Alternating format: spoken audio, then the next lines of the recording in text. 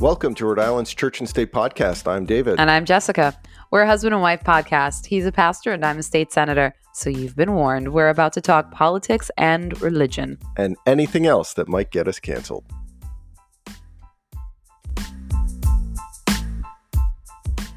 Hey everybody, it's David Delacruz. I'm with my wife Jessica. Thanks for joining us for our 22nd episode of Church and State.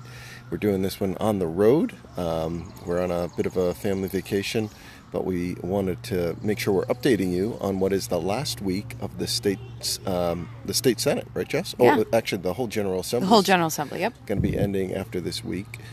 So how is it over there? I hear this is when all the bills just come out of committee. There's a flurry of bills and votes. Is that what's happening? It actually is exactly what's happening right now.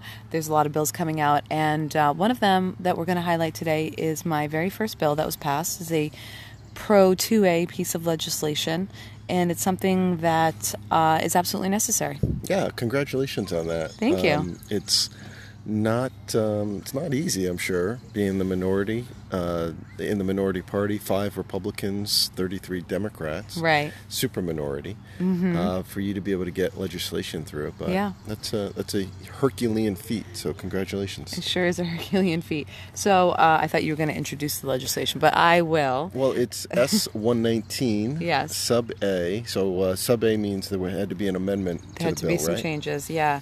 So what happens is every year, I sit through judiciary and hear statistics on gun crimes, and they never pertain to Rhode Island. They're always national statistics. And I don't think it's fair. That was one of our funnest episodes, was talking about some of the when you data. Pretended to be one of the moms demanding action. Yeah, I wanted to put a red shirt on. Yeah. Those shirts are not allowed in our house. Wow. So, But anyways, so the legislation is really important because it makes it so that the Attorney General has to report this data to the legislature. It will include things like firearms charges that have been disposed of during the calendar year, or the disposition of every case. So a lot of disposition meaning whether or not it was a plea bargain or they were prosecuted to the fullest extent of the law. Right, which currently does not happen. Right. So this information, we could request it, and we'd have to sift through the data. This legislation makes it so that Attorney General puts all the data in one spot, and we can easily access the data. So just to kind of get people caught up that may not pay attention to this issue very closely, the gun control crowd, the crowd that wants more gun control, says, guns are rampant, there's crime, there's gun shootings, we need more gun laws, better gun laws. Right. The Second Amendment community has been saying, wait a minute, why would we have more gun laws when we're not enforcing the ones on the books? Exactly. Is that right? Yeah, okay. And I think that's fair. I think it's a fair argument. If we're going to say that we're tough on crime, then, on gun crime, then we need to prosecute to the fullest extent of the law. So, right. Yeah, absolutely. So what you're hoping that this bill will do in the coming years is start to unpack how the Attorney General is or is not prosecuting gun crimes. You're curious to see if a lot of them are being plea bargained out rather than actually being I'm not curious about it at all. We know that this is actually the case because, as I said, the information isn't all in one place, but that information is already out. So it's out there, but you have to really go at it. You have to dig through it. Exactly. It's not easily accessible. Yeah, in fact, there is a state rep on the House side who is an attorney who a lot of times is one of the individuals that assists these criminals in getting lesser charges and plea deals. Oh, wow. Yeah, so we want to see this data. Did he oppose the legislation? Curious, I will have to find out. Yeah, because that would be the suspicion, right? All right. So yeah. Now, obviously, you didn't do this by yourself. You had some co-sponsors, and then it was also passed in the House. Correct. Yes, it passed both chambers, and we'll be going to the governor's office or his desk for signature. So I also want to point out, so some people may feel like, oh, this might hurt the Second Amendment community. Well, before we do that, do you want to shout out any other reps or senators that helped you to get this through? Yeah, we have on the Senate side, of course, I had my colleagues sign on, my Republican colleagues like Senator Rogers and Senator Morgan, and I believe Senator Paolino also signed on. I should probably have the bill in front of me so that I know because I forgot, but I also had Democrats sign on, so Senator Chacon, Reptakis. I believe Reptakis and Lombardo. Yeah. Yep. Awesome. So definitely, and on the floor, except for progressives, the bill passed with bipartisan support. That's great. Yeah. Congratulations. Yeah. Again, huge feat. Yes. To be able to do. So yeah. Awesome job. Yeah. And then in the House. Yeah, I don't know Rep. Casey. It was his bill, and he's the one that passed it. But it was also had bipartisan support with some of our awesome colleagues on the House side. I don't know all of them, but I know that Chippendale and Blake Filippi were one of them. Mike Chippendale, the whip. Yes. And Rep. Blake leader. Filippi is the minority leader. Yeah. Awesome. Yeah, All but right. I really don't know who else is on the bill on the House side, unfortunately. So you were starting to say that there are concerns, and I saw one person share a concern that if this data is out there, data can be cherry-picked. Data can be used like a double-edged sword. It can be used both ways. Yeah. When you manipulate the data, that's what people try to do. But if we have this data available, they're still going to manipulate the data either way. Okay. So we see that with really any argument. So that shouldn't sway us from not requesting the information, because knowledge is power. We need this information readily available to the public. Also, I would point out that I had a conversation in the hallway before heading into session with one of my progressive colleagues. A senator. A state senator. Senator. I call him a colleague because we work together in the Senate. But progressive senator. And I said, are you going to be supporting my bill? This is going to be great. We're going to have a bunch of information at our fingertips. And he said, no, I can't support it because I think it would only help the conservative talking points. So to my shock, I said, so you're saying that this legislation will, in fact, prove that concealed carry holders are not an issue, that they do not commit crimes, as national data suggests, that they have the lowest rates of crime. And that was very telling for me.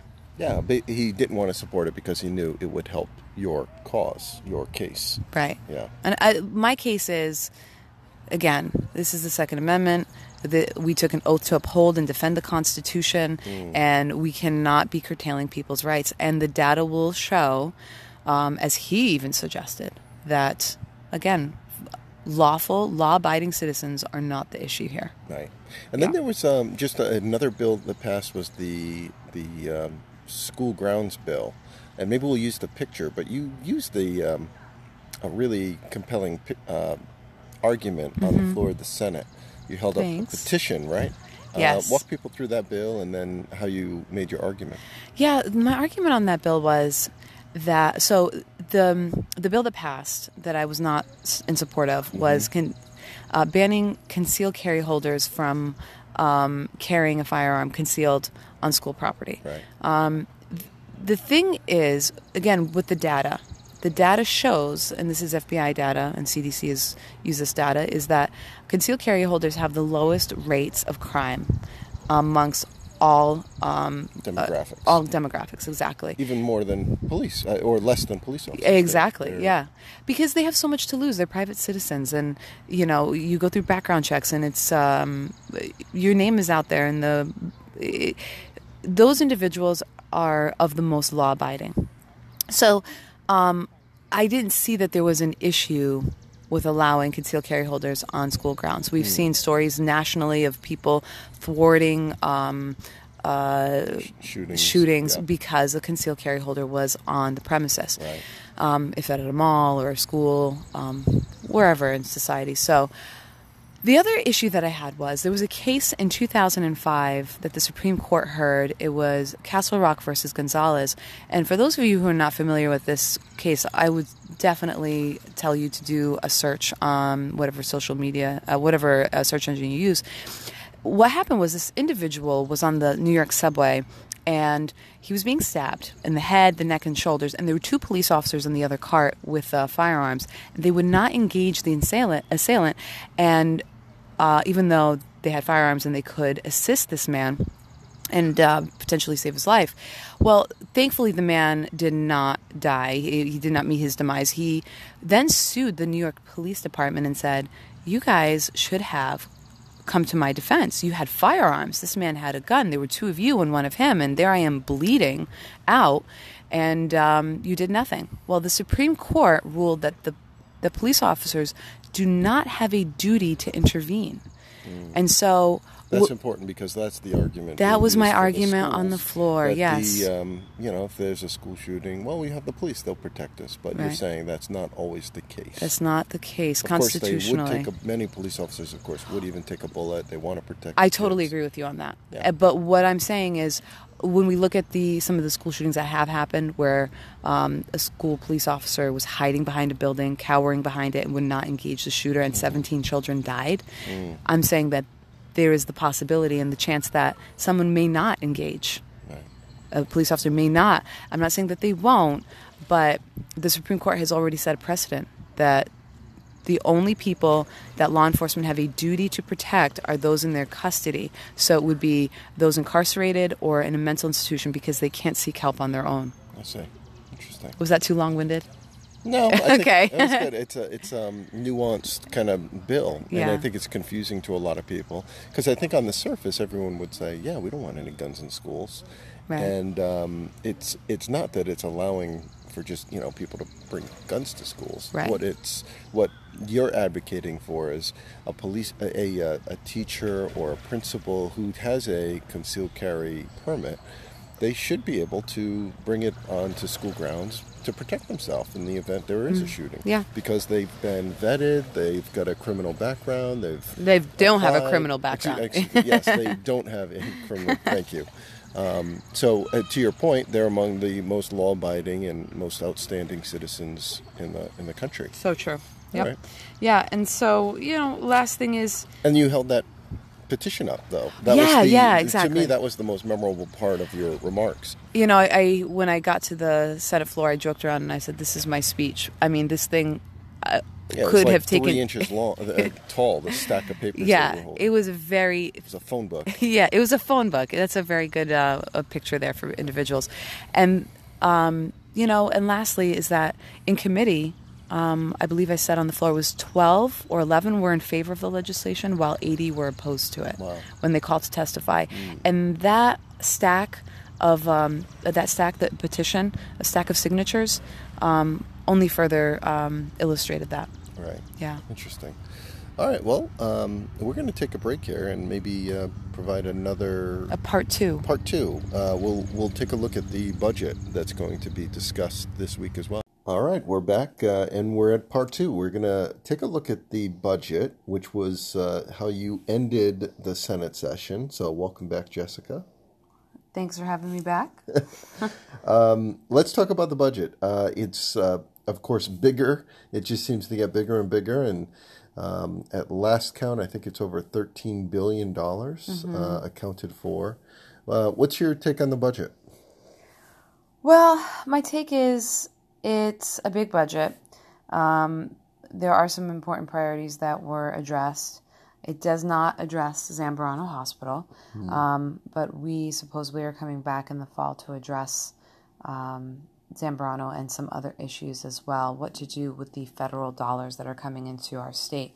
One thing that is very disappointing, I have to say, is that we still have structural deficits, and we can't rely on the federal government printing money. So unfortunately, the budget does not do anything to alleviate or even to reduce the future tax burden on Rhode Islanders. So it's just really more like kicking the can down the road. So next year, our budget will be a problem. Really? Yeah. It is something that I've heard from other lawmakers now for several years, that it's not like there's a lot of wiggle room in the state budget. A lot of the money is already accounted for. It's tied to things like Medicare or Medicaid. So spending that you have to pay it out. There's no choice. It's kind of, you're legally obligated. So is there discussion? Is there talks about where the fat might be or where the excess spending might be? No. There isn't ever any talks about how to rein in spending. Now, yes, there are programs in which we receive federal dollars, and so we have to match them with state dollars, dollar for dollar or whatever. So, but the problem is, if we keep expanding programs like free college and free healthcare for undocumented individuals, then we continue to increase spending, and the only way to pay for those new programs is to tax Rhode Islanders even more. Yeah, you've got to increase revenue somewhere. Exactly. To pay for those. And we can't print money because we're not the federal government. Right. So the only way we can reap or recover or bring more funding in is through raising taxes on Rhode Islanders. So it doesn't sound like there were any significant cuts to the budget. Were there any tax increases to the budget? There were a few tax increases to the budget, but they weren't very significant. Okay. But it does sound like there's a part 2 to the budget, and that's going to be in the fall. Exactly. So if I hear you correctly, Rhode Island received, what was it, about $1 billion, $1.1 billion in federal funds, and now they have to decide how to use that. That's like a one-time infusion of cash that can be used however the state wants. There's talk about applying to infrastructure. It can't be however they want. It has to be spent on certain on what are some of those guidelines? The federal government is giving us the guidelines. We have to adhere to them so that we're not, in violation. And that's why we're coming back in the fall, because we're trying to see how we can use those federal dollars for Eleanor Slater Hospital System, for example. Okay. We want to make sure that we're applying the money appropriately, otherwise we can get fined. I see. And, I mean, the hospital it's already in danger of losing its accreditation. I think they have a couple of weeks to address some of the problems going on there. A few days, less than a week. Wow. Yeah. Wow. All right. Well, this is the end of the 2021 General Assembly session. Well, kind of, right? Because you guys are going to come back in the fall. But we'll be coming. We'll certainly be, I'm sure, having more conversations about the budget and spending priorities and other things. Before we go, there were some wins, though. Even as we were wrapping up the session. Yeah. One of them I found out was the TCI tax that we've talked a lot about did not pass. Did it get out of the House? No. Okay. So it passed the Senate, but it did not pass the House. So there's hope yet for those that don't want to see a gas tax. There's hope, but we have to keep the pressure on because, as I said, next year the budget is going to be a mess, and they're going to need increased spending somewhere, and the TCI will be back on the table. But I love that idea that we should do an episode on wins. Yeah. Where did we win? Where did we make an impact? All right, that's great. Maybe that'll be the next episode. All right. All right, see you then. Thanks for joining us. Today's closing quote comes from Thomas Jefferson in an address to James Monroe back in June of 1785. He said, "My God, how little do my countrymen know what precious blessings they are in possession of, and which no other people on earth enjoy. I confess I had no idea of it myself."